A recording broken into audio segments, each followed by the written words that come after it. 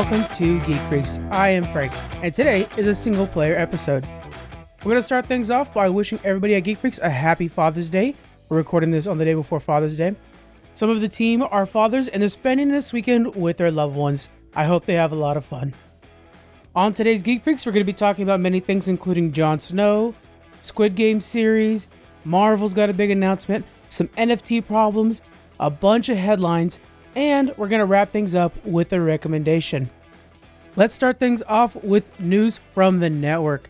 This week is the beginning of the Pushing Buttons tournament, where we're going to be having heroes versus villains. So, me and Kyle are taking our teams of heroes. We're going to narrow it down to the ultimate video game hero. We're going to do the same thing with the villains, narrow them down, and then we're going to see what happens when you take the ultimate hero from a video game and the ultimate villain and smash them. Let's see what happens. Round 3 just had their season finale. So check out their entire season, guys. These are 3 esports coaches and players talking about the field and how you yourself can be a better player. It's very useful and very, very knowledgeable. Last thing I want to mention is we have changed the stream schedule for the summer. Give us a little more time to enjoy the sun. So every Wednesday and Friday at 7 o'clock, I'll be streaming over there. We've been streaming a lot of Jedi Fallen Order right now. We also are streaming some Sea of Thieves with some community nights, which has been a lot of blast from those in the Discord community. Speaking of Discord, come hang out with us. We're on most evenings. If you want to talk about anything in the geek culture, video games, comic books, TV shows, or movies, we're there to hang out. Lastly, as you heard, we have got a new theme song for Geek Freaks. We just thought we'd freshen things up. It's been 350 episodes. It's about time we freshen a little bit of the music up. So we have that new theme song. Our transitional music will be part of that theme song. And finally, we have a new segment called Headlines. This is something we've been mulling over as we do TikToks, but basically it's where we're going to shotgun through a ton of different headlines, maybe over 2 minutes, and just get out some of the daily news. This is stuff from delays, release dates, new casting, video game announcements, stuff like that is small, but it's important that you guys hear it. That'll be at the end of the episode, and it'll have the same theme music going into it. All right, let's get into some of that cool news out there today.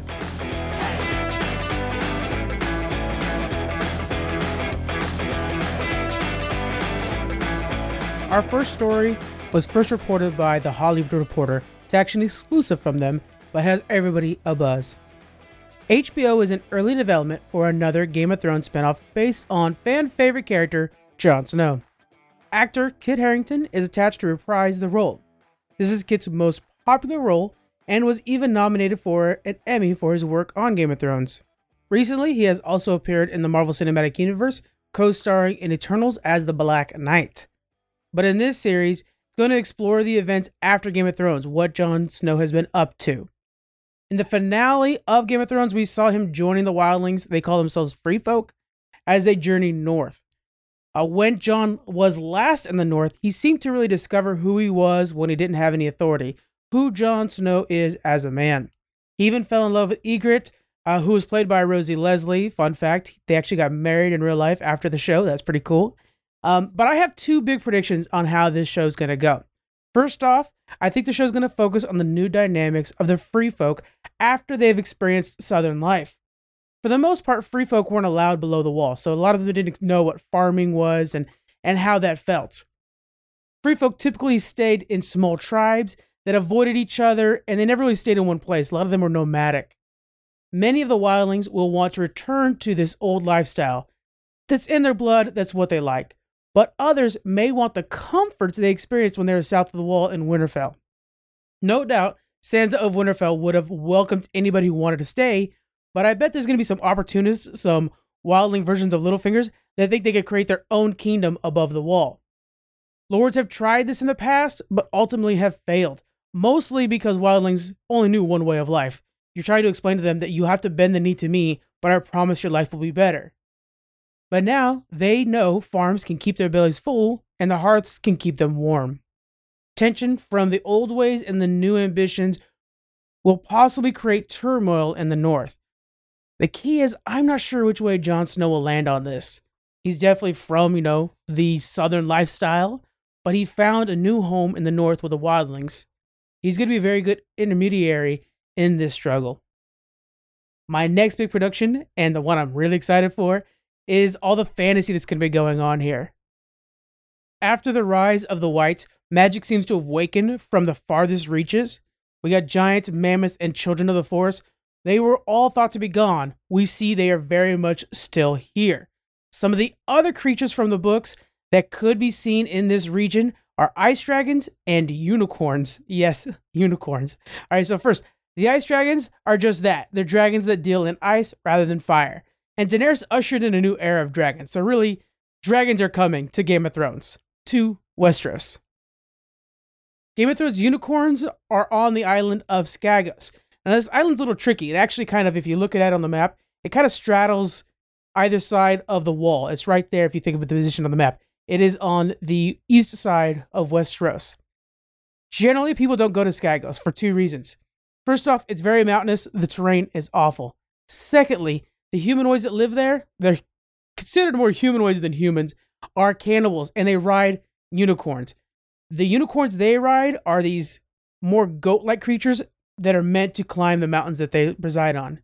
Now, in the books, this is actually where Rickon Stark is hiding. We're not caught up with the show in the books. You got to remember that. So Rickon Stark is hiding on Skagos with a bunch of unicorn-riding cannibals. It's an interesting part of the book. There's a lot more in the book, obviously, than in the show. Skagos is also where the origin of ice dragons comes from. It's said that in the Civil War, the Targaryen Civil War, the Dance of Dragons, that the dragon named Cannibal flew up there, and that's where he resided for a long time. And then from there was rumors that ice dragons were formed or created since then. Obviously, we're pumped about any more Game of Thrones, right? So when this spinoff has more information, we're going to bring it to you guys right here. We're also going to do it on the TikTok, but we're definitely going to talk about it here on Geek Freaks, and I can't wait to get Jonathan's opinion on this. Me and Jonathan, we essentially both read the books. I read the books. I told Jonathan every word that was read, so he basically read the books too. And so we ended up reviewing, I think, the last 2 seasons of Game of Thrones, and we had a lot of fun with that, and we got a lot of really good positive feedback on that. So we're going to do that again with all the future spinoffs, including the upcoming House of Dragons, which is going to release this August. It tells the Civil War with the House Targaryen, and it's set about 200 years before the events of Game of Thrones. There's a couple other live-action series in the works. One called 10,000 Ships, which is all going to be about Nymeria. She's the first queen of Dorne that brings her people from the east over to Westeros and settles in the south. And then there's going to be something called the 9 Voyages. It's going to be all about the Sea Snake. And, of course, Dunk and Egg, which I have a feeling Dunk and Egg is going to be the one that really captures people's hearts, because that's actually just a story of this big buff, very tall knight, which is actually Brienne of Tarth. It's her ancestor.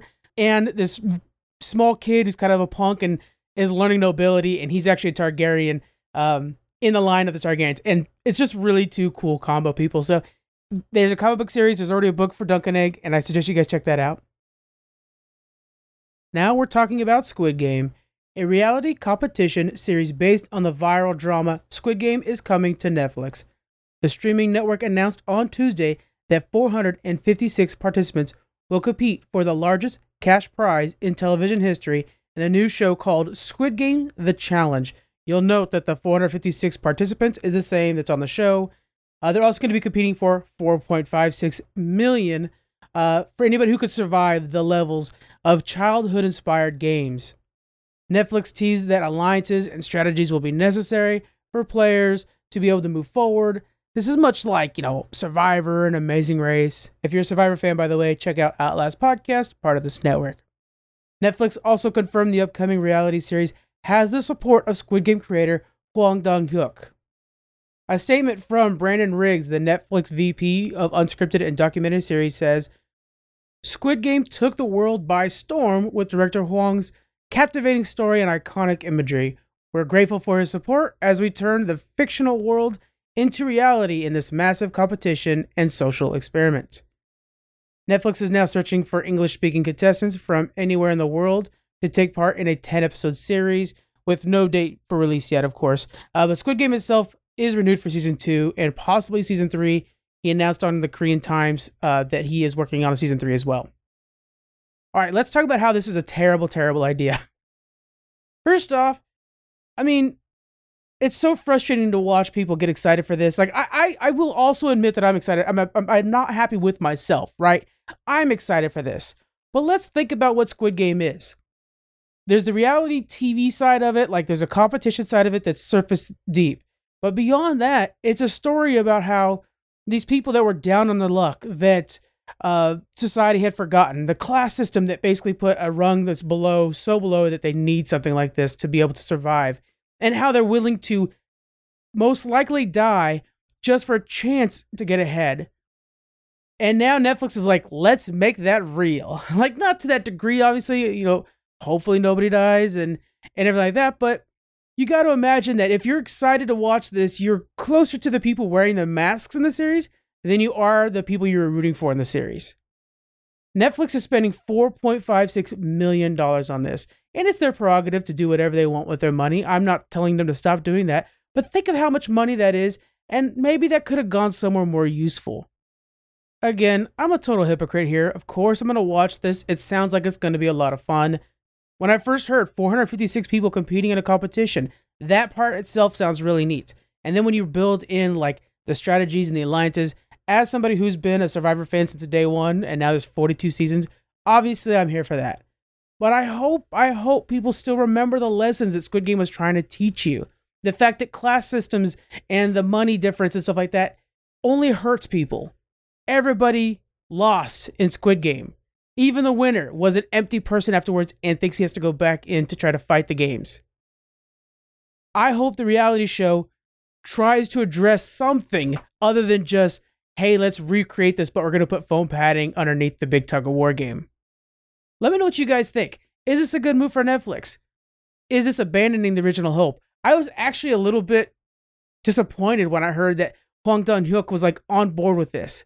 The guy created a great story that really shone a light to everybody. I'm sure you've seen it already, but you know the end, where there's a guy dying on the side of the road and the two debate on whether or not he should be saved and if society should forget them. That's an important lesson to end the story on.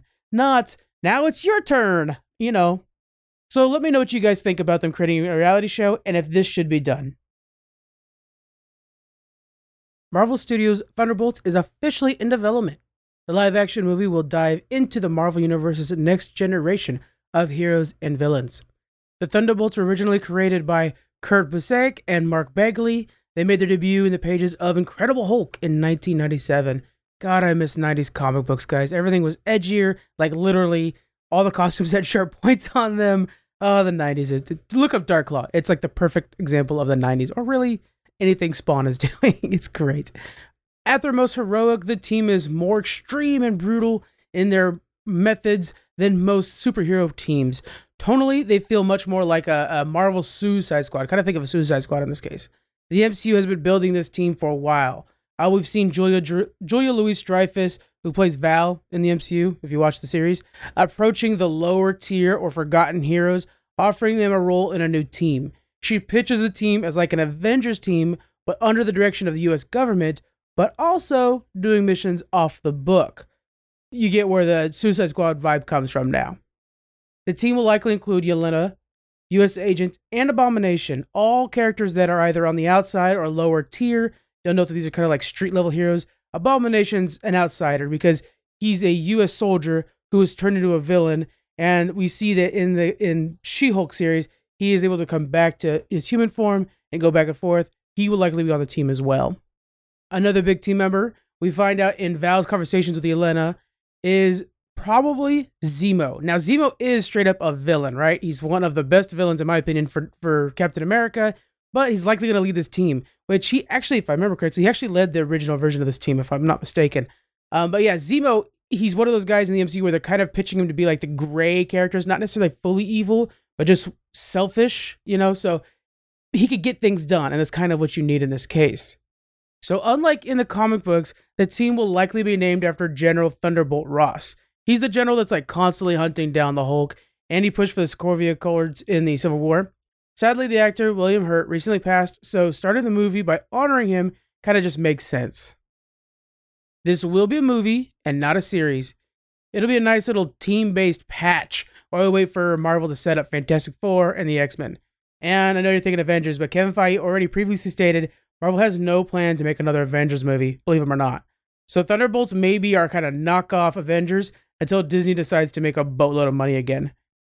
I still remember those classic 90s Thunderbolts covers in the comic book form, they always seemed more like hardcore, kind of a little bit of a DC feel to them personally myself. A lot of the characters were badass. They had different colors in their uniforms than they did like when they were as an Avenger or just in standalone comic books. I want to say the Iron Man that joined them had like a white and red uniform. It's been so long, guys. It's the 90s comic books, and I was a kid that mostly bought comic books for the cool pictures. So, and I always thought I was getting rich off these someday. So that's where my mentality was. But yeah, Thunderbolts has always been kind of badass. And that's the way we're going to approach this. It might be even a more adult tone, kind of like a Deadpool. They're approaching Deadpool in this. Deadpool actually, very likely, will make an appearance on the team at some point. One of the things that this movie really needs to do is kind of ground Marvel back to a lower budget. I'm hoping that we get kind of a Winter Soldier budget on this thing. Yeah, Winter Soldier had a big budget, but it also felt much more grounded, where we saw Steve Rogers just jogging around with Sam Wilson, becoming friends. That's the kind of thing we need to return to a little bit in Marvel. We are getting very, very big. I think anybody who watches Doctor Strange in the Multiverse of Madness knows that, okay, Marvel can kind of scale back a little bit now. It's reaching those edges a little bit. And so something like this, where we just see a bunch of ground heroes have to break into a nuclear plant in Russia somewhere to get the scientists, and maybe we're going to use the scientists in the US for our own nuclear ambitions. And then the team has to, I am literally just invented this off the top of my head, and it's a perfect Thunderbolts mission. I'm noticing. But yeah, that's kind of what we're setting up, right? It's almost like an espionage or a bit of a spy thriller kind of feel to it. And hey, I'm here for that. That's what we need in Marvel. We need something a little different than just a lot of lights, a lot of CGI, and a lot of flashiness. Heartwarming, sure, they're always heartwarming. They always find a way to pull my tug strings, but not as much as, say, a ground level hero that the stakes are real. And this might be also a way to bring in some of the Defenders. I could see somebody like Daredevil having to join the team for something, or possibly even Luke Cage, who really deserves his time in the sunlight. The guy is badass. So Thunderbolts could be exactly what Marvel needs. It does feel, just personally, like we're getting shortchanged on another Avengers, and knowing that we have X-Men and Fantastic Four on the horizon, but this could be something that'll help us out a little bit. I'm rooting for it. I think Thunderbolts might be your next favorite movie. It's going to be really big. It's going to be how Suicide Squad snuck up on you, the second one. The next thing we're going to be talking about is the instability in both NFTs and cryptocurrencies going on right now. Now, this article is from Variety, from a writer named Kare Erickson. I want to shout out Kare. She actually does a lot of really good work, and I enjoyed reading a lot of her articles. I'm going to shotgun through some of her recent articles to kind of give you a feel for what she does. So she talks about the two big questions from Gaming Fest, scarce subs and remakes, takeaways from Gaming Summer Showcase, Lightyear illuminates box office most powerful trend, nostalgia, or possibly why PlayStation's cross-platform and live service pushes should be synonymous, and can A24 sustain its box office boom? That's a must read. That's a really good one. But yeah, she really delves into these questions that are almost kind of a highbrow version of geek culture. So please check out Kare. It's Kaare Erickson with a K. Work. She does a wonderful job. Okay, so let's talk about this one, about the instability of both NFTs and cryptocurrency right now. The Bored Ape Yacht Club experienced a barrage of phishing attacks on its Discord server. This was last weekend after his community manager's account was compromised. Somebody hacked into his Discord account. The attack made off with 200 ETH worth of NFTs from the members of the server. That's about $360,000 for us normal people, lost in popular digital assets that portray like cartoon apes. That's kind of what they deal in, is these cartoon apes. I'm sure you guys have seen them all over the internet. Such attacks are seemingly part and parcel of buying into a decentralized cryptocurrency-based market of digital goods. Like even OpenSea, the largest market for NFTs, has seen its own system compromised. It's the largest market. It's like if Amazon got hacked. Such as one scammer who, in December, was able to exploit a flaw in the trading platform system and ran away with thousands upon thousands.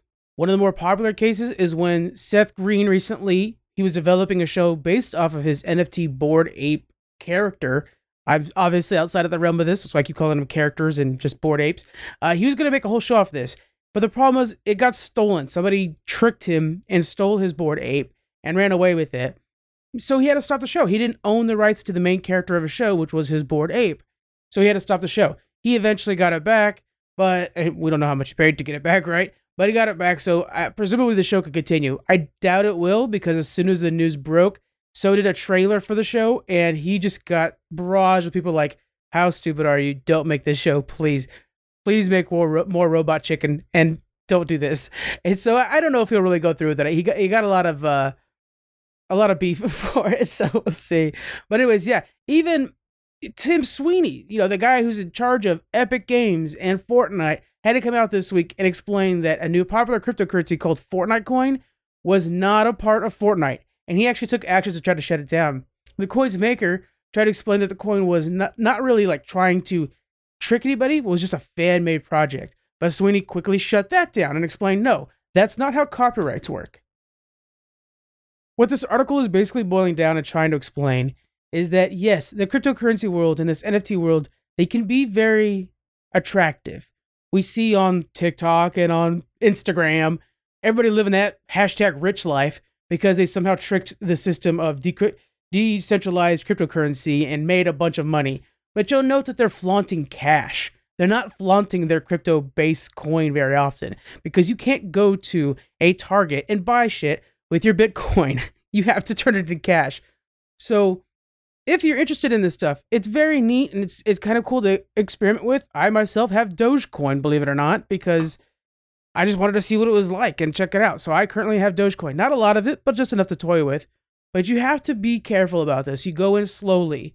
You have to understand both the risks and the toll it takes. That's the other thing that we've talked about here on the podcast. To make cryptocurrency, it's a great deal of energy used to do the mining. And that energy, of course, is putting a strain on our power grid and our planet. So keep that in mind too. There's also that side of it, but that is also something that eventually will be, I'm hoping, fixed. There are certain cryptocurrencies that are completely zero emission with different, solar powered machines and whatnot. But keep that in mind as well. But yeah, it's a touchy, scared world. Don't invest too heavily, and please do your research. I'm definitely not the end-all, be-all researcher on this one, but I will again suggest that you check out Variety's Care Erickson.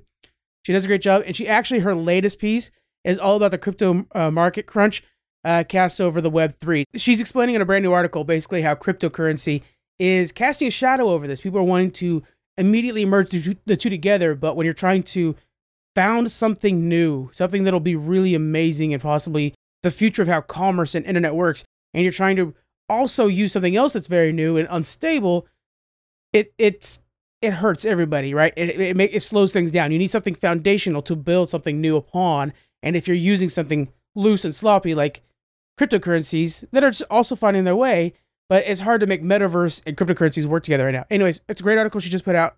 I'm going to link off to both the article that I referenced for this one and that recent article. Again, Care Erickson. She's outstanding. Next, we are talking about those pesky charging cables that come with your different phones and different devices, all of them different sizes. This is based on an article from Engadget by writer John Fingus. Thank you, John. You did a great job. Recently, the European Union voted to set a universal standard for device chargers. Most likely, they're thinking the USB-C connection. To kind of give you an idea, that's the one that's the oval, where if you flip it upside down, either way, it'll connect in, which is a novel idea. This will do away with USB Mini, USB Micro, and of course, the dreaded iPhone Lightning cables, right? We also learned this week that the EU might not be the only government working on the standardized idea. According to The Verge, U.S. Senator Ed Markey, Elizabeth Warren, and Bernie Sanders have sent a letter to Commerce Secretary Gina Raimondo calling on her department to develop a comprehensive strategy that would lead to a common charging standard. The EU acted in the public interest by setting the one port, the senators have said. The US ought to do the same and reduce the environmental impact of chargers while improving the convenience for users. A charger standard would theoretically reduce e-waste by letting people reuse old cables and adapters for new devices. They wouldn't have to throw away all their cords when they got a new iPhone. It could also help consumers save money by not having them buy a bunch of new chargers and cables, oftentimes very expensive when you buy them from the phone sellers themselves when buying a new device. Nowadays, you get a new iPhone and it already costs you $900 at least, and then for some reason, the cable that seems so cheap when you buy it at Walmart, but if you're there in the Apple store, is for some reason $30, and all of a sudden you have to buy a couple of them because you need one by the bed, you need one by the couch, You know how it is. Now, the senators didn't necessarily say that USB-C is the way to go, but it's likely the front runner as it already is EU's favorite choice. EU is saying that the USB-Cs will be required by 2024. Early hints are that Apple's already going to adopt the USB-C by 2023, seeing this coming. Now, speaking of Apple, which is kind of the biggest name that everybody's talking about in this case, they're pushing back, claiming that a universal charger would actually hurt innovation by limiting the potential for technological advances. And they say that the e-waste would be negated by everybody throwing away their current lightning cables for the new USB-Cs, which feels so hollow. I mean, come on, guys. Now, don't get me wrong. I am an Apple fanboy. I've had an iPhone since iPhone 3, and that was my first smartphone. But I have to agree, the lightning cables are just stupid. Now, the EU switching over to this policy would likely force their hand, but if the US switched over to this policy, it would make it concrete. There's no way that Apple could try to make two different versions of the phone just to be a pain or a thorn in your side. So if America get on board with this, then it's going to make it standard for sure amongst the entire world. And hopefully they do. Hopefully these senators will get the ear of the Commerce Secretary and make this thing solid.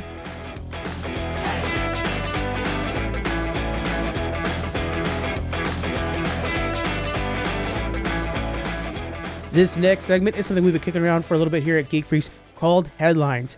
A lot of times there's the stuff we want to discuss and really dive into, like Marvel's Thunderbolts and, Squid Game, a reality TV show. But other times there's just things that have to be said so that you guys can hear about it, and then we'll talk about it over on our Discord or something like that. That's what this section is. So let's go over the headlines. Joker 2 is now a musical, apparently, and they're already tapping Lady Gaga to play Harley Quinn. Joaquin Phoenix is already going to be returning for this, and the last time we saw him, he was in an asylum. That's where he meets Harley Quinn and eventually kind of corrupts her into being the Harley Quinn we know and love. I think Lady Gaga is going to kill it, but I'm a little concerned about the musical idea myself. Amazon Prime Days are coming. They're going to come in mid-July. Now, say what you will about, a big company basically creating a holiday. I always tend to buy something on Amazon Prime Days. I mean, they're just cheap. But the thing I want to make sure to share with you guys is they're going to be giving away over 30 video games during that month. If you guys have Amazon Prime and you go over to your Amazon Prime website on Amazon, you'll see that they're often giving away free games. I think I've got Jedi Fallen Order over there a couple months ago or something like that. There's always free games over there. Well, every day of the month in July, they're giving away a free game. And it looks like some AAA titles. One in particular they've already revealed is Mass Effect Legendary Edition. I might actually play it. That'd be pretty great. Todd Howard, the big boss over at Bethesda Games, had a lot to say following last week's Xbox showcase. So let's go over some of the quick things here. Fallout 5 is the next game in development following Elder Scrolls 6. Starfield's main quest is 30 to 40 hours. That's about 20% longer than Skyrim. The transition between planets in Starfield will be a cinematic. You won't actually be able to land on the planet. It's unfortunate, but if you think about how big the game's already going to be, it makes sense. And lastly, Starfield has more handcrafted content than previous games, despite a lot of procedurally generated planets. It's over 1,000 planets. Obviously, they're not going to handcraft all of those, but there is still a lot of handcrafted stuff. Essentially, everything you touch as a gamer is all handcrafted. Paramount announced that they are making three Avatar trilogies. This is alongside an Avatar series. These are all going to be animated. Obviously, we're talking Avatar: The Last Airbender, the cool Avatar. The trilogy, we know that the first one is going to be after Avatar Kyoshi. The second one is going to be following up on Fire Lord Ozai. And the third one is going to be a sequel to Korra, following up on Korra. So they're trilogy, but they're not really connected in much of a story, right? The Kyoshi one is going to be the first one. She's an amazing Avatar. She actually lived for over 200 years. So she's got a lot of life to live. And we just saw a little snippet of it in Avatar: The Last Airbender. This series brings hope and joy. It's for the kids and adults. I'm excited to be able to dive back into this world. Overwatch 2 announced that they are ditching the loot boxes. And they're going to go to a battle pass system. Now, I'm not a big fan of the battle pass system myself. Basically, you have to play a lot more to get your stuff, it feels like. But also, you see what you're getting. Loot boxes are on the way out. A lot of this is because a lot of European nations have been outlawing them. If you ask me, it sounds like Europe is kind of like doing laws the right way. I don't know. I'm just throwing that out there. But yeah, so loot boxes are out. Battle Pass is in. Justin Lin has been tapped to direct a live-action One Punch Man. Now, this is going to be based off of the manga, not the anime. I know there's a lot of fans out there of the anime and kind of think it's the end all be all, but check out the manga. You're going to have a live action series based off of it. Lastly, for the news, Funko buys Mondo Collectibles. Now, Mondo makes all kinds of things, right? They make action figures and all kinds of little neat stuff. But the thing that they're really known for, the thing that's the coolest about them, is they make amazing vinyl prints. Vinyl prints that have cool art on them, or, songs that are long forgotten, or soundtracks for movies that are your favorites as a kid. Think of how Funko can use that technology. We can now probably buy collectible Funko Pops that tie into a record in a whole new way. Or maybe a classic soundtrack. I personally, I know this is going to sound crazy, but Goof Troop's Powerline. Give me that soundtrack with, an actual Powerline action figure. I am on board. Take my money, please. So yeah, we'll see what Funko can do with this. That company, I don't know how. Their licensing team is out of this world. And I hate to say it, but I'm here for it. My recommendation for this week is that you pick up George R. R. Martin's Fire and Blood. This is a sort of a prequel to Game of Thrones. It's going over the history of the Targaryens starting at when they arrived in Westeros, so about 300 years before the events of the series. And then it's going to go all the way up to basically Game of Thrones, right? It's going to go up to Daenerys and Viserys. The reason I'm suggesting you guys read this, first off, the book is actually quite well written. George R. R. Martin always does this. I really love his work. He actually co-wrote this with some of the fans of the show. Some of them he tapped to do this. He's been doing that a lot with some of the side work outside of the actual Song on Ice and Fire story. But it's very well written, and I really suggest you guys check it out. We're going to obviously be doing a discussion about every episode of Fire and Blood when it comes out. And you guys could read along with us now and know what we're talking about then and join in on the conversation. We had a lot of fun discussing Game of Thrones about every episode that came out, and I'm looking forward to doing that again. Well, one of the things that I felt was something really special we brought to this, not necessarily special. I don't want to be like the guys that I read the books, but I did read the books. And it helped me out so much. And the feedback we got that was positive was a lot of answering questions that people had about the story in the books and stuff like that. So I'm inviting you guys to join me on this. Now, the book is like 800 pages. I mean, my Kindle is getting filled up with these pages, I tell you. But it's well worth it. So join me in this adventure as we read through Fire and Blood, George R. R. Martin's story. And then I'll touch bases as we get closer to the series and see how you guys are doing. And we'll have the discussion on Discord. Come join us over there. It's a great place. All right, guys, that is it for this week. And I hope you guys enjoyed this episode of Geek Freaks Single Player. We have much more shows coming out this week from the Geek Freaks Network. And of course, next week, we will be here with a regular Geek Freaks episode for you. You guys have a wonderful week. And please try to take some time to enjoy this beautiful summer weather.